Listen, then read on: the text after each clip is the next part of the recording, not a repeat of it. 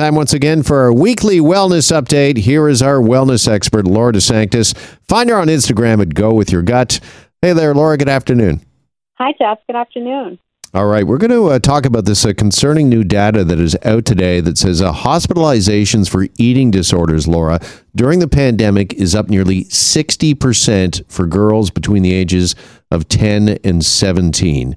And let's start, if we could, just, I guess, with a definition. What is happening when somebody experiences an eating disorder? Most eating disorders focus on weight or body shape and what you're eating.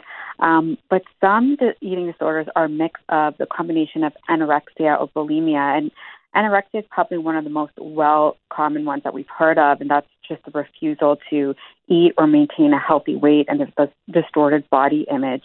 Where bulimia, there's that binging and purging behaviors and also using laxatives. But with eating disorders, usually it's a combination, or sometimes there's signs of it where people are super healthy, constantly watching what they're eating, always wanting to be skinnier, and there's that distorted body image where they constantly look in the mirror and they say to themselves, I'm too fat, I'm too heavy, I need to lose weight. Now, according to this research, one of the things driving this astronomical increase, this 60% increase during the pandemic, has been social media. Can you talk to us a bit about that, social media's influence when it comes to eating disorders? Sure. I mean, I see it even myself as a user on social media with distorted body image. We see this initially even before social media in the magazines where there's this constant photoshopping. There's celebrities that have come out and said that they've had distorted body image issues, or people look to, especially young women, look to celebrities as a public figure that is someone they want to be like.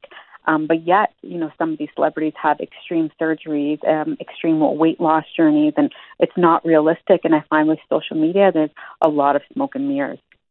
Yeah, and I know there's been some talk about that when it comes to possibly regulating social media, that there are some things that maybe we can do, that if a photo has been filtered or touched up, that users, it should be incumbent upon them to recognize that or tell their followers or people that are looking at their pictures that these have been altered?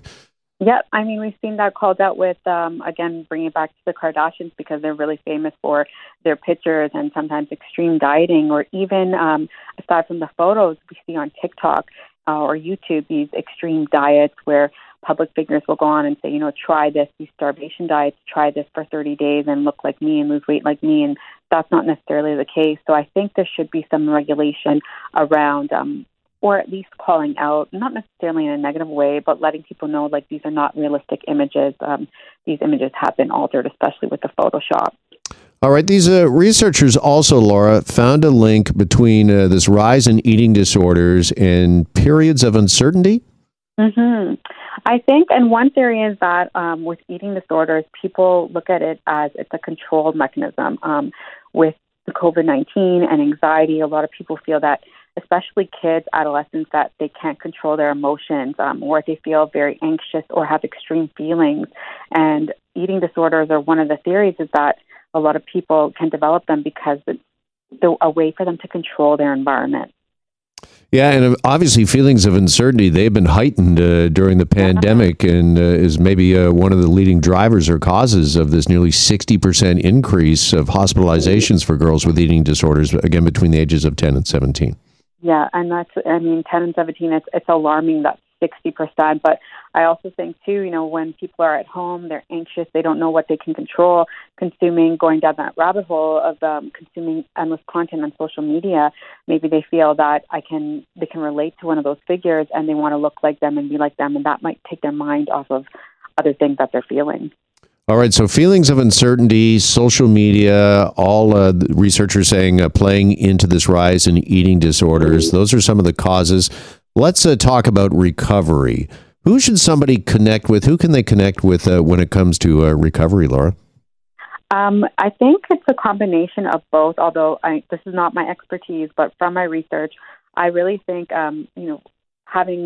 involving your family, that family-based treatment, involving the parents, because there's a big misconception out there that it's actually the parents' fault, and a lot of the times it's not. So working with your family physician, again, eating disorders are also a mental illness. So working with someone that specializes in eating disorders, calling your pediatrician, especially if they're in the younger age group of 10, 11, 12, looking and working with medical health professionals. You really need to work with a specialist that have that counseling at least once a week, especially with the teenagers and their parents, and a psychiatrist that actually specializes in eating disorders and has that provides eating disorder programs for children and adolescents. Yeah, and just finally, I think it's so important to note this as well, Laura, that what we're talking about here, the 60% increase in eating disorders for girls between the ages of 10 and 17, what we're talking about here is hospitalizations. And as some of these researchers and officials are pointing out, this really is, Laura, it's just kind of the tip of the iceberg. Yeah, I find that alarming. But again, if it's the tip of the iceberg, then what are the other causes of these women having this eating disorders? Because it is a mental illness. It's not something where you can just put food in someone's face and say, okay, try to eat it. It's more serious than that. It's a very serious illness, and I think that 60% is quite alarming. So I'd like to see more research done on this. Because it is a mental health illness, I think people should be talking about this a lot more. What are the steps for recovery? What can we focus on for recovery? And what are the obstacles getting in the way of recovery? Absolutely. As you mentioned, it's important we talk about this, an important discussion. Really appreciate it with you here this afternoon, Laura. Thanks as always. Thanks, Jeff. All right, there goes our wellness expert, Laura DeSanctis. Again, you can find her on Instagram at Go With Your Gut. And we're back after a quick break here on the Jeff MacArthur Show. Stay with us.